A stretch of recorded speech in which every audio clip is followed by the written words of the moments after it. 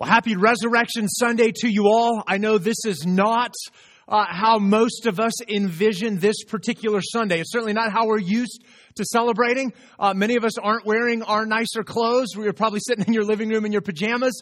A lot of us aren't planning to get together with other friends or family. And a lot of other traditions won't be unfolding today that we're used to. But in as much as that's true, here's what I would encourage you and just want to remind us of this morning is that while the ways in which we celebrate will look different this year, what we celebrate has not changed. Because Jesus is still risen from the grave. And He is still victorious over sin and death. And He is still offering hope and life to all who believe and follow Him. And so we can still celebrate because Jesus is still victorious, because that has not changed.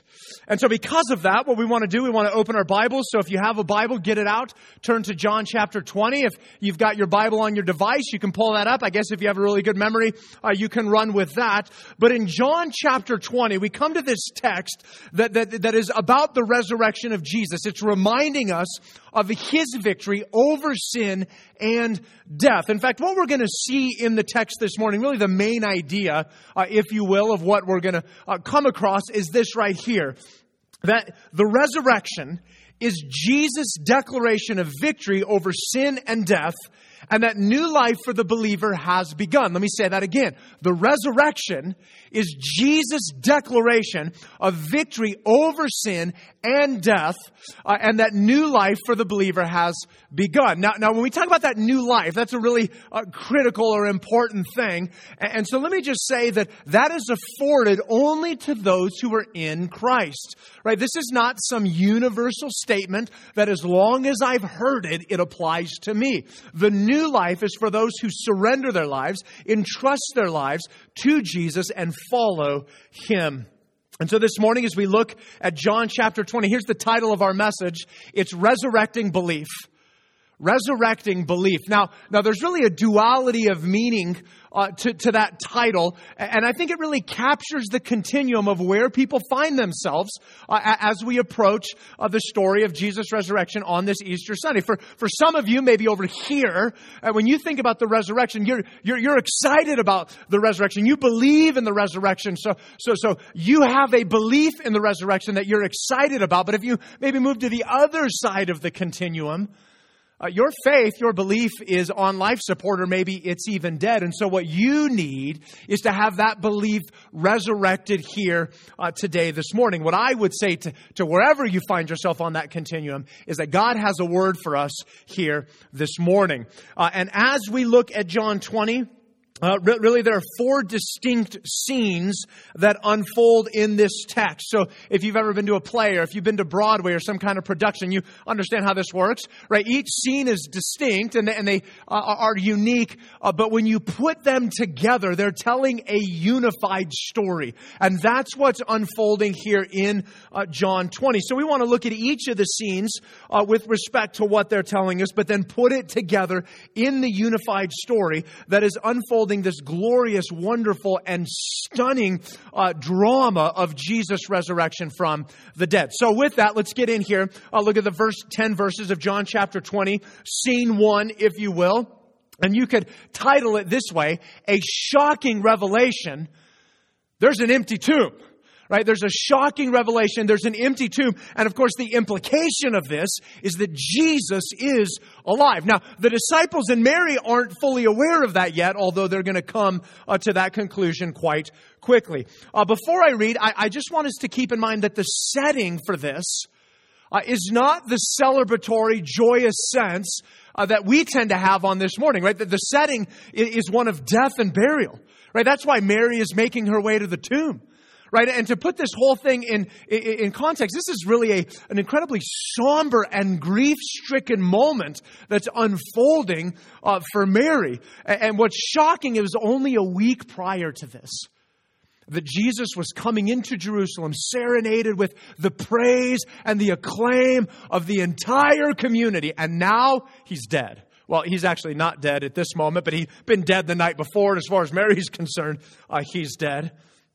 But that's helpful for us to keep in mind, because for her and the disciples, Their hopes, their dreams, their desires, their plans have been absolutely shattered. And that's the frame of mind that Mary is approaching the tomb. She's there to mourn. She's there to anoint and maybe just trying to wrap her mind around all of this. So let's get into the text here and see this shocking revelation. And we're told this. It starts by saying this. Now, on the first day of the week, Mary Magdalene came to the tomb early while it was still dark. Right? Can you see her walking along the road? Maybe just the dawn of day beginning to break, but still quite dark. And she looks up, and what does she see? She saw that the stone had been taken away from the tomb. And so she's walking. She looks up, and you can almost see her just stop dead in her tracks. What happened? Right? Like, what is going on here? And so notice what it says in verse 2. It says, so she ran and went to Simon Peter and the other disciple, the one whom Jesus loved. And we believe that's John. He's just using a literary device here. And said to them, so you just see her racing back to the disciples. And she gets to, she's like, guys, right, just out of breath. Guys, and here's what she says. They've taken the Lord out of the tomb and we don't know where they've laid him. And you can almost see Peter and John kind of look at each other, right, like this, and boom, they're out the door, right, because it says in verse 3, they went out with, so Peter went out with the other disciple, and they were going toward the tomb. And then I love this. If you're competitive, you can appreciate verse 4. Both of them were running together, but the other disciple outran Peter and reached the tomb first, right? As John is writing this, he wants his readers to know, just in case you're wondering, I was faster than Peter. And you can almost kind of see him, even if he only beats him by a couple seconds, kind of standing up against the side of the tomb like, hey man, what took you so long? Like, where you been? Right? And just that sense of, hey, I got here first. But Peter blows right past him. Right? John in verse 5, he stoops to look in. And he sees the linen cloths lying there, but he did not go in, right? For whatever reason, he's like, I'm not going. But Peter, verse 6, came following him and went into the tomb. And notice what he sees. He sees the linen cloths lying there, and the face cloth which had been on Jesus' head, not lying with the linen cloths, but folded up in a place by itself. And so they look in and they see these linen cloths. Now, a couple of things that we want to note here just real quick. First of all, as we move through this chapter, there's all kinds of deep, rich symbolism that John is drawing out of this. And so we're going to see multiple examples of this. And I think the first is actually with these linen cloths. And part of what John is doing is he's wanting to contrast. Remember back in chapter 11 when Jesus raised Lazarus from the dead. And Lazarus comes out and he's still enshrouded in all of those linen cloths. And yet here with Jesus, what happened? They've all been taken off. Why is that significant? Well, I think it's significant and maybe even symbolic for the fact that Jesus is completely freed from any connection or any change to the grave or to death, right? It's symbolic for his total and complete victory over sin and death. And further, right, this gives us confidence in the certainty of Christ's resurrection. Because part of these linen cloths are an apologetic against false theories that happened to Jesus. So one of the theories that you'll find out there, like, hey, what really happened to Jesus? Well, he rose from the dead. That's what happened. Right? There's other theories that are out there, and one of which is that there were grave robbers. Okay, question. If you're robbing a grave of a dead, rotting corpse, why would you unwrap it from the only thing that's masking its stench? And further, if you're robbing the grave, don't you think you'd be doing that quickly? And you wouldn't really worry about taking that stuff off. Just doesn't make sense, right? This gives us confidence in Jesus' resurrection. And so as you look at the empty tomb, you look at these, the wraps and the linen cloths being there. They're all pointing to Jesus being alive. And so verse 8, the other disciple who had reached the tomb first, right? John again wants us to know I'm faster than Peter. Also went in and he saw and believed. And that could be translated, he began to believe, which would help us understand verse 9 when it says, for as yet they did not understand the scripture that he must rise from the dead. So I don't think John is going, oh, I know Jesus has risen from the dead. I think the light bulb's starting to come on for him. And he's starting to go, wait a second. That there's something more that's going on than just the tomb is empty. And as surprising as all of this is, maybe the most shocking thing of all in these first 10 verses is what we see in verse 10. Then the disciples went back to their homes. You're like, wait, what? Why would you go home at a moment like this? I mean, it's shocking. Why would they do this? And to be honest, we don't totally know. We don't totally know why they would choose to do this. And there's a few different purposes that could be served by this. Here's one that I think is critical and it's worthy of us mentioning, is that in them going home, it reminds us that Jesus is the one that pursues us. We don't pursue Jesus. He is the one who pursues us. Because if there was ever a time for them to go look for Jesus, this would be the time, would it not? Right? Like, hey, he was dead, but now he's not in the grave. Let's go see if we can find him. And they're like, let's go home. Because Jesus is the one who will initiate and come to them in the same way that he initiated in coming to earth, in the same way that he's initiating with you and I to save and to restore and to reconcile us to God. See, this is true for all of us. Even right now, in this moment, that Jesus is the one that's initiating with you. Do you know that, loved one?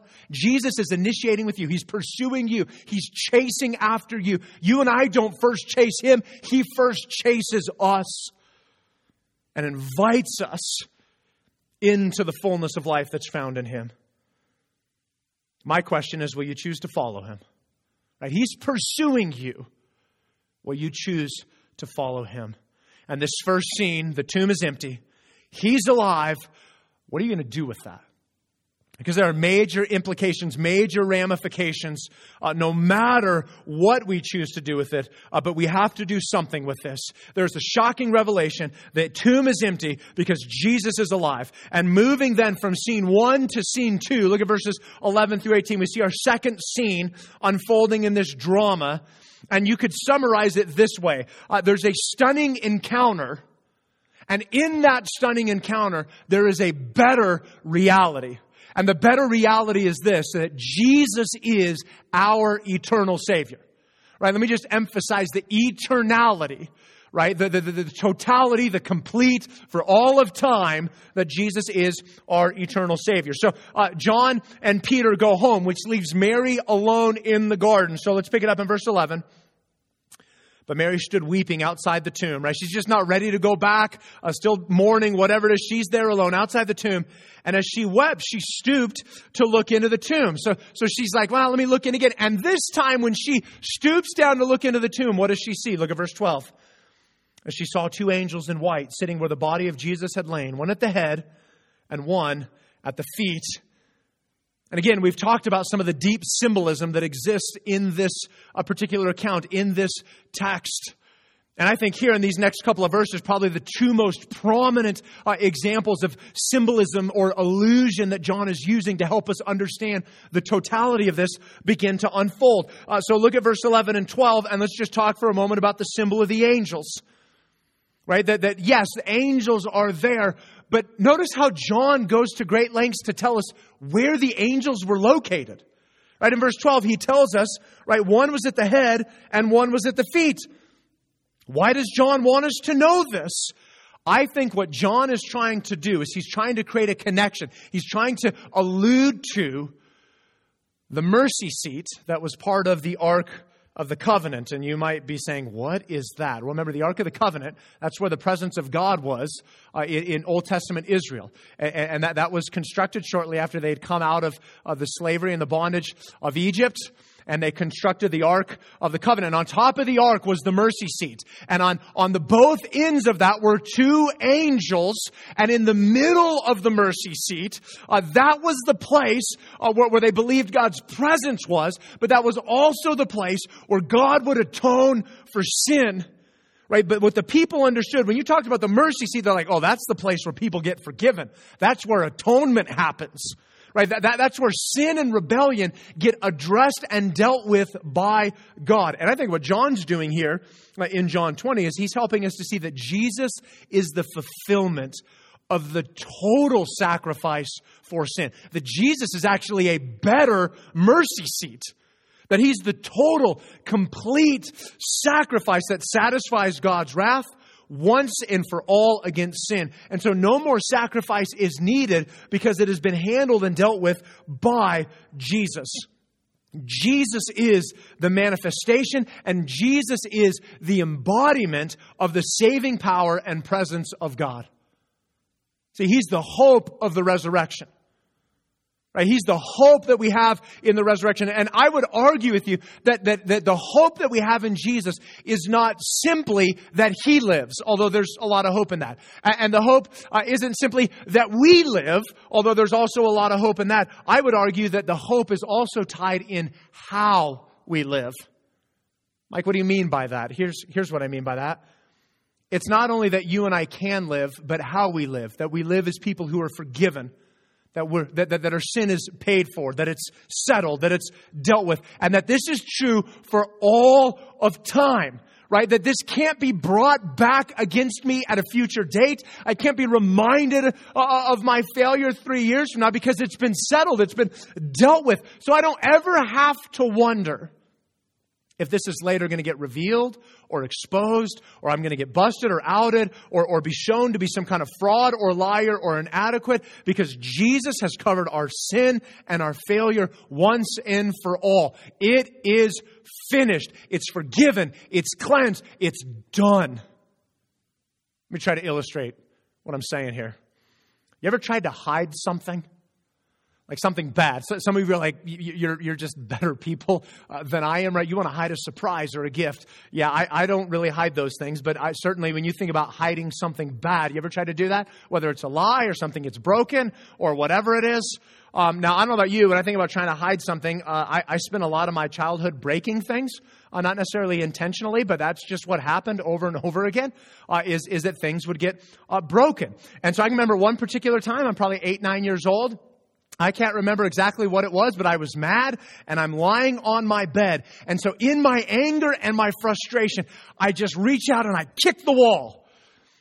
And then as soon as I did that, I had that sinking feeling as my heel plunged through the drywall and into the other side, where it's like, oh no. Now I'm really in trouble. So, right, I'm 8, 9 years old, and I'm like, well, I don't want to get busted for this. And so what do I do? And so I'm trying to figure it out. And this was the brilliant idea that I came up with. I went and grabbed all the old team photos from different sports teams that I'd been on, like baseball or soccer or whatever it was, basketball, and I put them all up on the wall to cover the hole. And so thinking like, hey, that's not a bad idea. My mom comes in and she kind of looks at that. She's like, what's that? And I'm like, oh yeah, I just didn't want to forget my teammates from my previous sports teams, because memory loss at 8 is a real thing. Now I think my mom knew in that moment something was going on, but she kind of let me run down the road for a little bit on that. And what's going on when you have a situation like that? What's going on the whole time in your mind? Right? You know you're guilty, and you're trying to hide it, and what you're hoping is that you don't get outed or busted. Now over time, if you can continue to hide things, that begins to subside with people. But at what point in time do you ever fool God? No, you don't ever fool God. Nothing gets past Him. You don't hide things from Him. You don't keep things from Him. There's nothing that God hasn't seen. And so here's how this plays out in connection with the mercy seat. Right? People oftentimes will live with this sense that God knows who I really am, which is true. And it's only a matter of time before He's going to bust me, or He's going to out me, or He's going to expose who I really am. And so just wait. But at some point in time, what's going to come out is that God is going to reveal who I really am. And what I would argue with you, loved ones, is that the resurrection and this allusion to the mercy seat and what Jesus is doing on our behalf changes that. See, because it changes not only the fact that I live, but also how I live. Because if you are in Christ, you know what the Bible says? The Bible says that you don't have your righteousness, you have the righteousness of Jesus. That it's been placed upon you. Right? So you don't have to strive to be good. God gives you His goodness in place of your sin and your rebellion. So now I don't live in fear of my past sin or failures. Now I'm not wondering at what time do I get outed by God, because I have the righteousness of God covering me. I'm cleansed. It's been dealt with. It can't come back to haunt me. This is what 2 Corinthians 5 tells us. He, God, made Him, Jesus, who knew no sin, to be sin, so that in Him we might become the righteousness of God. And so let me just ask you, who are you? Just think about that. Who are you? Who am I? Are you a sinner who's guilty before God, just waiting to be outed? Or Are you one who's covered by the righteousness of Jesus? You're freed from your past sin and rebellion. And not only are you granted life, right? Not just that you live, but you are able to live freely, right? How you live, because it's covered and dealt with. And the only way that you and I get this is in surrendering our lives to Jesus, right? To confess our sin, to submit ourselves to Christ, to live not for ourselves, but for Him. And in that, not only are we granted eternal life in duration, but we're granted eternal life in the quality of how we live. So we have the symbol of the angels, this incredible depiction that God is drawing out for us. But notice also this. Look at verse 13 through 16, because there's a second symbol that we see here. And the text continues. It says this, verse 13. They said to her, this is the angels, "Woman, why are you weeping?" And she said to them, "They've taken away my Lord, and I do not know where they've laid him." And for some reason, she turns away from the angels, verse 14, and she turned around and saw Jesus standing. I mean, what a moment, right? Except she doesn't realize it's Jesus. And that's what it says. She did not know that it was Jesus. And Jesus said to her, verse 15, same thing the angels asked, "Woman, why are you weeping?" And then he asked the second question, "Whom are you seeking?" It's a loaded question. And then we're told this, supposing him to be the gardener, she said to him, "Sir, if you've carried him away, tell me where you have laid him, and I will take him away." And Jesus said to her, can you see him in this moment? And probably with a tenderness, but also a firmness, just says her name, "Mary." And it all clicks, right? Like in that moment, it's like, it's him. It's really him, right? And she turns and says to him in Aramaic, "Rabboni," which means teacher. Let's just talk here for a moment about this second symbol, the symbol of the gardener. But actually, before I even talk about that, let me just make two brief comments, two brief notes that I think are helpful for us. First of all, I want you to make note of this. Make note, first of all, of this, that Jesus calls Mary by her name. Like, yeah, why is that important? Here's why this is important. Because Jesus is a personal God. Jesus is not some distant, disinterested God. He's a personal God, right? He's a deeply personal God. Not only does He know Mary's name, He knows your name. And what that really means is He knows everything about you because He's invested and interested in His people. And at one level, you're like, man, that's beautiful and that's incredible. And then at another level, you're like, wait, He knows everything? It's kind of terrifying, isn't it? Except this. He already knows it all, and He still chooses to set His love upon us. What an incredible truth that is. Right? So He calls her by name. But then make note of this as well, that for Mary, it's as she hears Jesus speaking, that's what leads to her belief. It's not that she sees Him. Now we get to the disciples here in scene 3 and 4. They're going to get that benefit. And she's seeing Him but not identifying Him. But it's her hearing Him that leads to belief. And that's what the Bible tells us. Romans 10 is very clear that faith comes by hearing, and hearing by the Word of God. Right now, you are hearing the Word of God. And I wonder, by God's grace, is that leading you to a place of belief and trust and hope in Jesus as you hear His words? We can only hope that such an incredible result would come. But let me just touch on the symbol of the gardener here for a moment. Mary believes Jesus is the gardener. She doesn't identify Him as Jesus. And again, I think this is another symbol or another allusion that John is using. And you might say, why is this significant? Why would that be something worthy of talking about? And I think what John's actually doing here is he's making an allusion back to the Garden of Eden.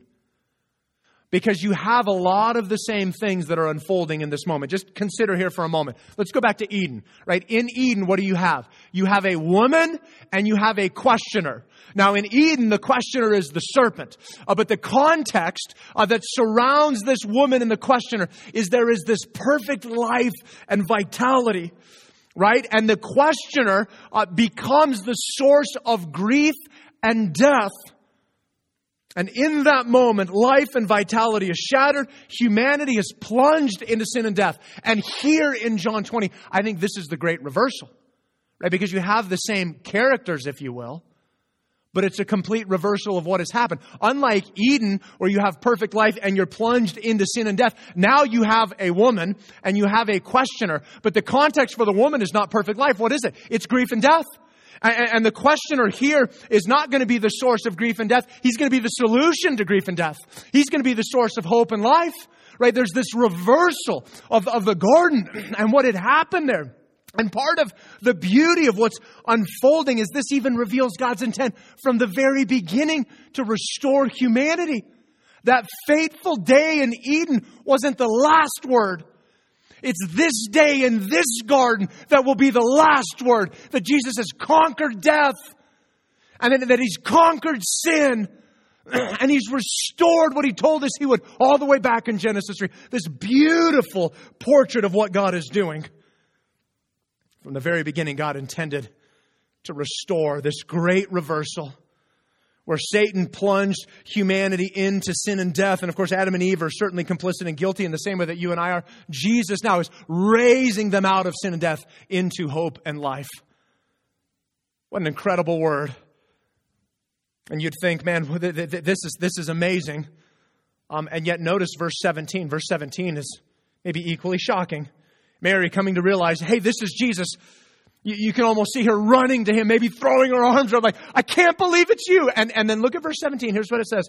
Jesus said to her, do not cling to me. You can almost see Him grabbing her by the shoulders and kind of putting her back at arm's length. No, don't cling to me. Like, what? What are you doing here? Like, why would He say, don't cling to me? Well, look at what He says next. For I have not yet ascended to the Father, but go to my brothers and say to them, I'm ascending to my Father and your Father, to my God and to your God. See, what's unfolding in verse 17 is the hope of eternity. This is the hope of eternity. And Jesus' response might feel kind of like a bucket of cold water getting dumped on Mary and maybe even on us as we're reading this. But in reality, Jesus is giving us the hope of eternity. In fact, make note of two things here around the hope of eternity. First of all, this, that there is a better reality, and that reality is eternity. So Jesus is leading Mary to understand that something far greater than Him simply being back from the dead is available to her. And by extension, it's available to us.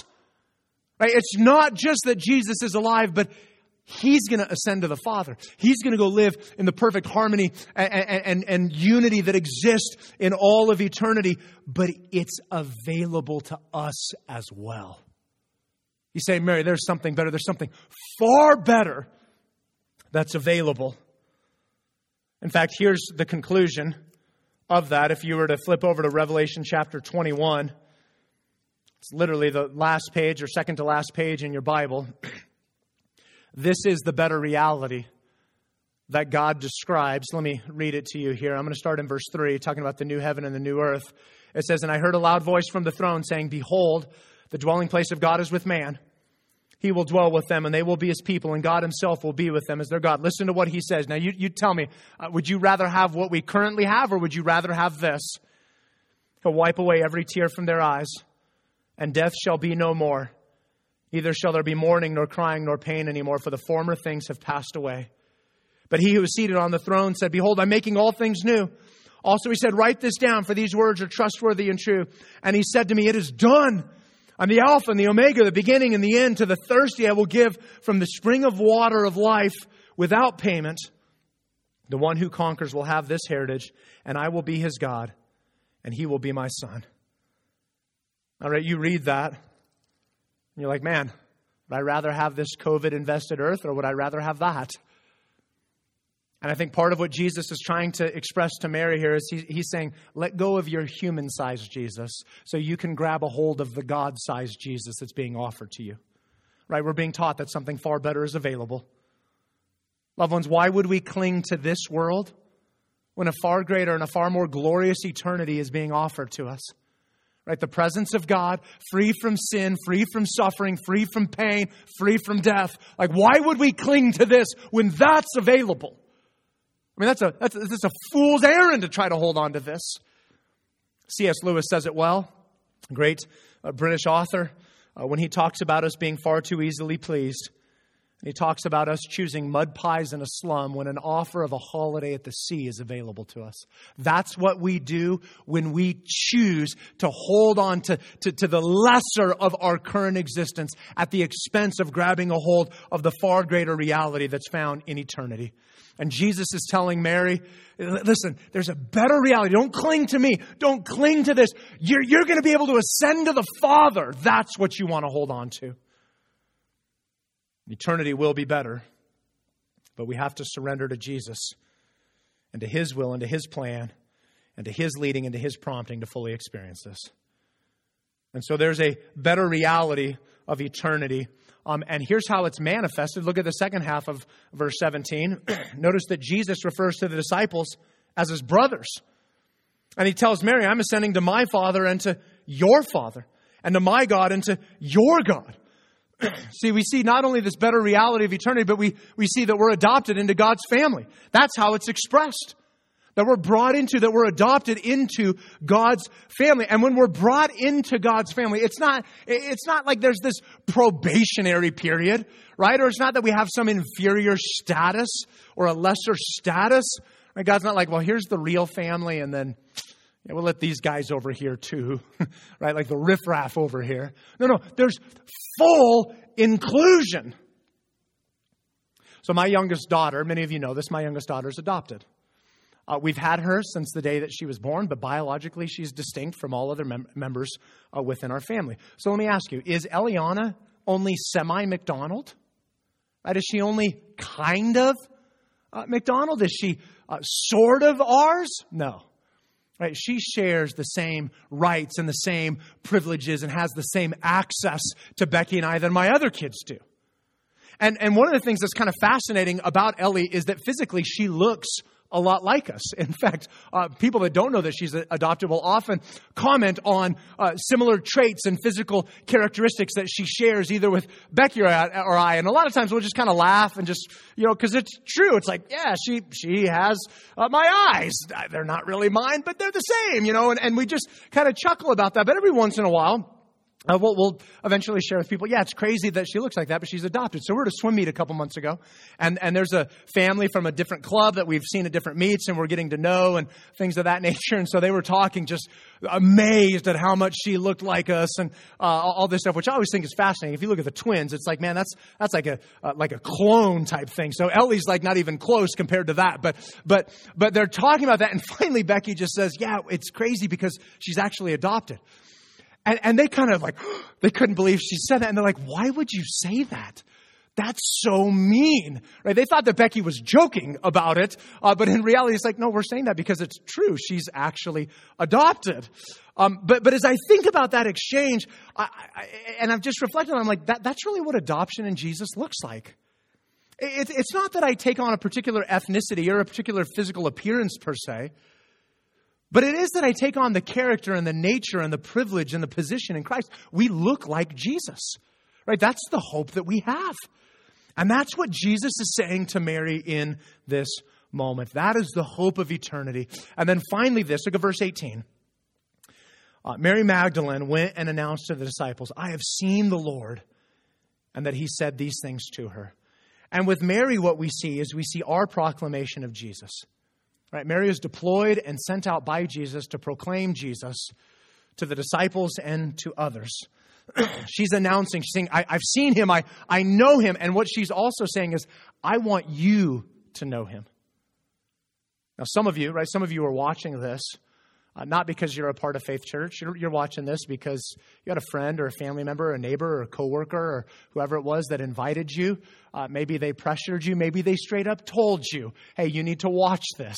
Russ Lee, if you're watching, bro, props to you that you made it this far.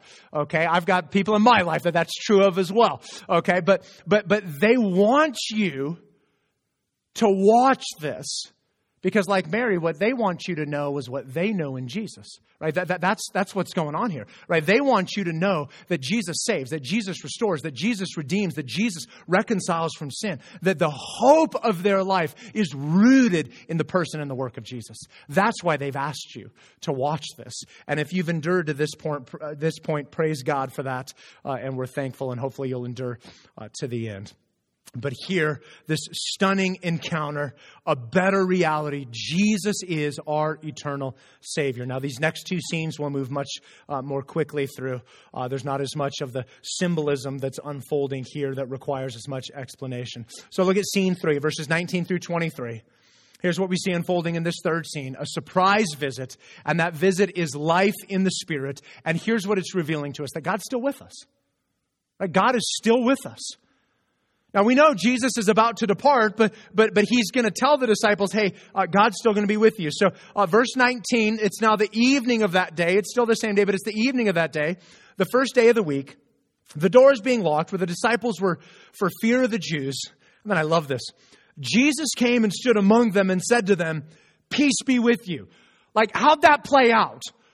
Right? Like he just walked through the wall? Did he just suddenly appear? What did he like sneak in and wait till no one was watching? He's like, I can get in. Like, all we know is that he wasn't there. And then bam, he's there. And so he says to them, peace be with you. Jokingly, I'd like to think because they were losing their minds, although I think what he does next actually is tied to what he's saying. In verse 20, when he had said this, he showed them his hands and his side. Then the disciples were glad when they saw the Lord, probably the most understated verse in all the Bible. Jesus said to them, again, peace be with you. As the Father has sent me, so I'm sending you. And when he said this is really interesting. He breathed on them and said to them, receive the Holy Spirit. So you've got Jesus showing up, all right, the surprise visit. And what he's helping the disciples to understand is life in the Spirit. And so as he shows up, notice that he starts to show him his hands and his side. And it's not simply an act to identify himself. He's not saying, hey, look, I'm the real guy. I think that his demonstration of showing these things to the disciples is the very motivation and the root of the peace that he offers to them. Right? There's peace because Jesus has suffered and died for sin. That's what's going on right here. That's why there's peace. Right? Isaiah 53 speaks about the punishment that brought us peace is upon him. Jesus dies the death that we deserve and we're given the peace of God. It's absolutely insane. But this surprise visit, life in the Spirit, two things I want to just highlight real quick. First of all, in the same way that Mary is sent out, Jesus is now commissioning the disciples. Look at verse 21. As the Father has sent me, so I'm sending you. He sends the disciples out, and he does so in the same manner that the Father has sent Jesus out. Here's what I think is so interesting, right? God doesn't ask us to do things that he himself has not first done. Right? So God's not telling you and I to be missional until he's been missional. Right? Jesus went and told the world about himself, and now he's commissioning us to go and do the same. Now, if you're a part of Faith Church, you know that after every service, right, whether we actually get to gather together or it's just happened digitally, after every service, what we say at the end of our service is, Faith Church, you're loved and you're sent. Right? Now, the loved is our position in Jesus. The sent is our purpose in Jesus, that we're commissioned. And this is what Jesus is saying to the disciples here. You're to live, loved, and sent. And I'm asking you, church, will you live, loved, and sent, particularly in a time that needs to see the hope of Jesus and the gospel? We're commissioned by Jesus. Notice also this, verse 22, that we're new creations in Jesus. So here is more of this symbolism. Verse 22, it says that Jesus breathed on them and said, receive the Holy Spirit. And I say that we're new creations in Jesus because that word breathe, that's the same word that shows up in Genesis 2:7, where God breathed life into the nostrils of Adam.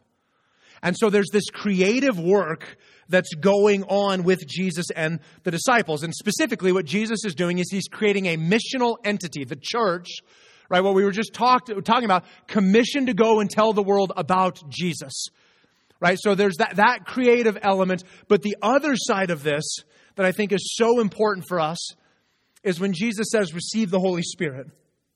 And he's saying, I'm still with you. Jesus is not still with us, but God is still with us. In the same way that God was present in the garden and present in the tabernacle, present in the temple, how Jesus was with his disciples. Now the Spirit of God is in the people of God.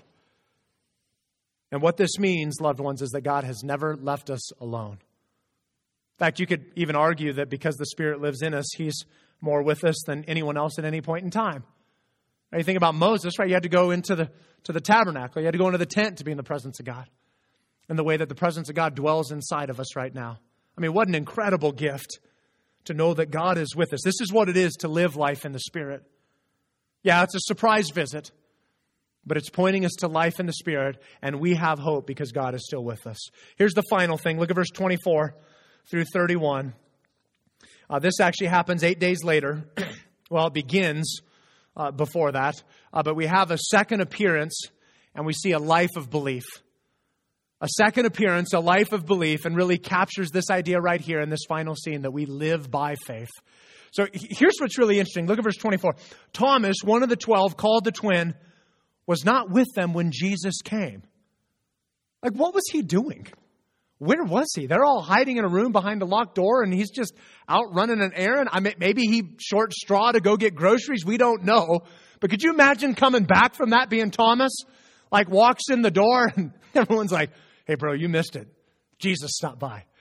Right? And it's like, no, he was here. And he's probably thinking, y'all are just playing a cruel joke. And they're like, no, for real, he was here and he showed us his hands and his side, which might be why Thomas says, right? They say, we've seen the Lord. And he said to them, unless I see his hands, the mark of the nails, and place my finger into the mark of the nails and place my hand to his side, I'll never believe. He's like, you guys are cruel.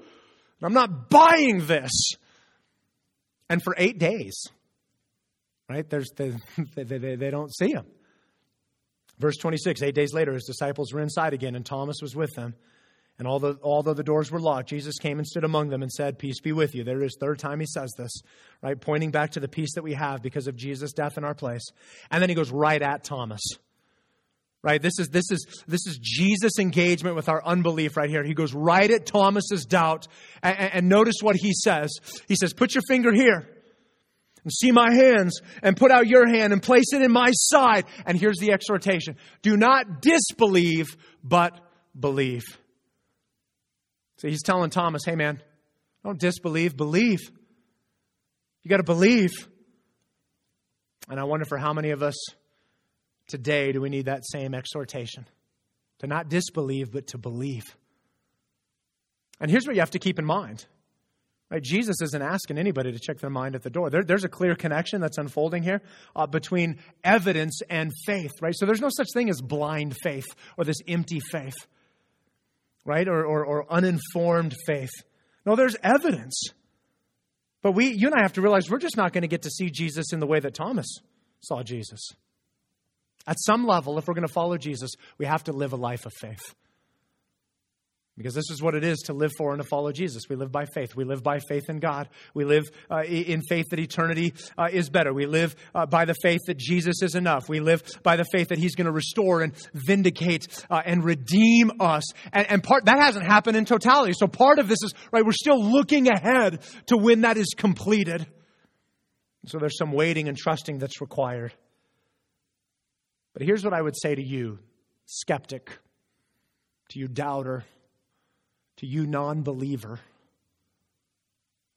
that you need to know that if you are willing, Jesus will engage your unbelief. He goes right at Thomas's unbelief. He'll go right at your unbelief. But you have to know He's going to do it on His terms, not on your terms. You don't tell Jesus how He goes about it. He's going to tell us how He goes about it. You are invited to come. You are invited to believe. And Jesus will address and engage your unbelief. But you must first come. And that's really where this ends. Look at verse 30 and 31. It's our invitation to believe in Jesus. And John just tells us this. Now Jesus did many other signs in the presence of the disciples, which are not written in this book. But these are written so that you may believe that Jesus is the Christ, the Son of God, and that by believing you may have life in His name. You're invited to believe in Jesus. You might say, what is it to believe in Jesus? It's that you and I trust in His finished work to save us from our sin. That's really the crux of the matter here. That Jesus' death in your place, in my place, is what saves us from the wrath of God that we deserve when we sinned against God. Right? So when I'm trusting in Jesus, I'm not believing that I can earn God's favor. That's impossible. I'm trusting that Jesus has earned it in my place and He restores me to God, makes me right with God in a way that I never could be because of my sin. The only way that we're going to be restored to God is by trusting in Jesus' death in our place. So not only do we trust in his finished work, secondly, part of believing in Jesus is we surrender our life to him. And it's not just this intellectual assent. It's not just this sense of, oh yeah, I know that. It's a complete surrender of our life to God, saying, God, you are in control. I am not. And so I'm surrendering my life to you.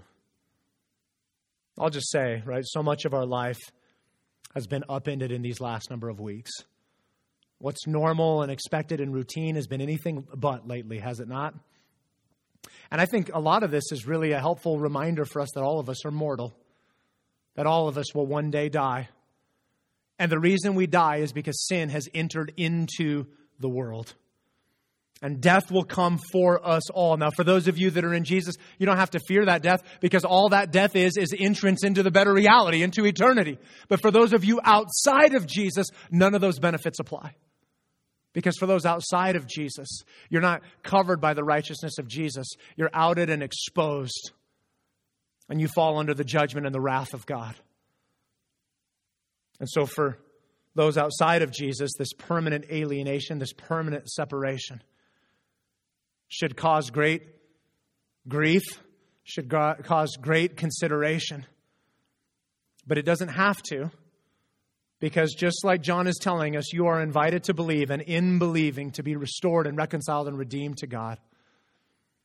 And if you've listened this far, and you have questions, I'd encourage you to reach out to the person that invited you to watch this. If you stumbled across this, you can go to our website, faithchurchrr.org, and communicate with one of the pastors. Be happy to do that. If you know other believers, just say, hey, how do I get right with Jesus? How do I give my life to Jesus? And if you find yourself in that place, wrestling at any level, don't do anything else before you settle this issue. And so I'm going to pray. I would encourage you, if you find yourself wrestling in any way, shape, or form to be right with God, maybe you would pray with me on this. But let's just go to the Lord. And if you're struggling, if you're waffling, if you're like, man, I know I need Jesus. I don't even know where to start. Maybe you just start by saying this: Lord Jesus, I know that I'm a sinner, and I know that I've rebelled against you, and I know that I deserve death and separation. But Jesus, I thank you that you've come to restore. God, I pray you would forgive me of my sin. I pray you'd cleanse me of my unrighteousness. And that you would cause me to love you, to walk with you, and to live my life for you. God, I pray that you would come into my life, that you would have full control, and I surrender all that I am to you. Help me to live for you. And we pray this in Jesus' name. Amen. If you prayed that, we would encourage you to tell someone about that, whether it be a friend or a family member. You can communicate with us at the church. For those of you who are believers, I know it's a different Easter Sunday, but it is still a great Easter Sunday because Jesus is no less victorious. He is no less alive. Sin and death are no less conquered. None of that has changed. So know that I love you. Faith Church, you are loved and you are sent. Happy Resurrection Sunday.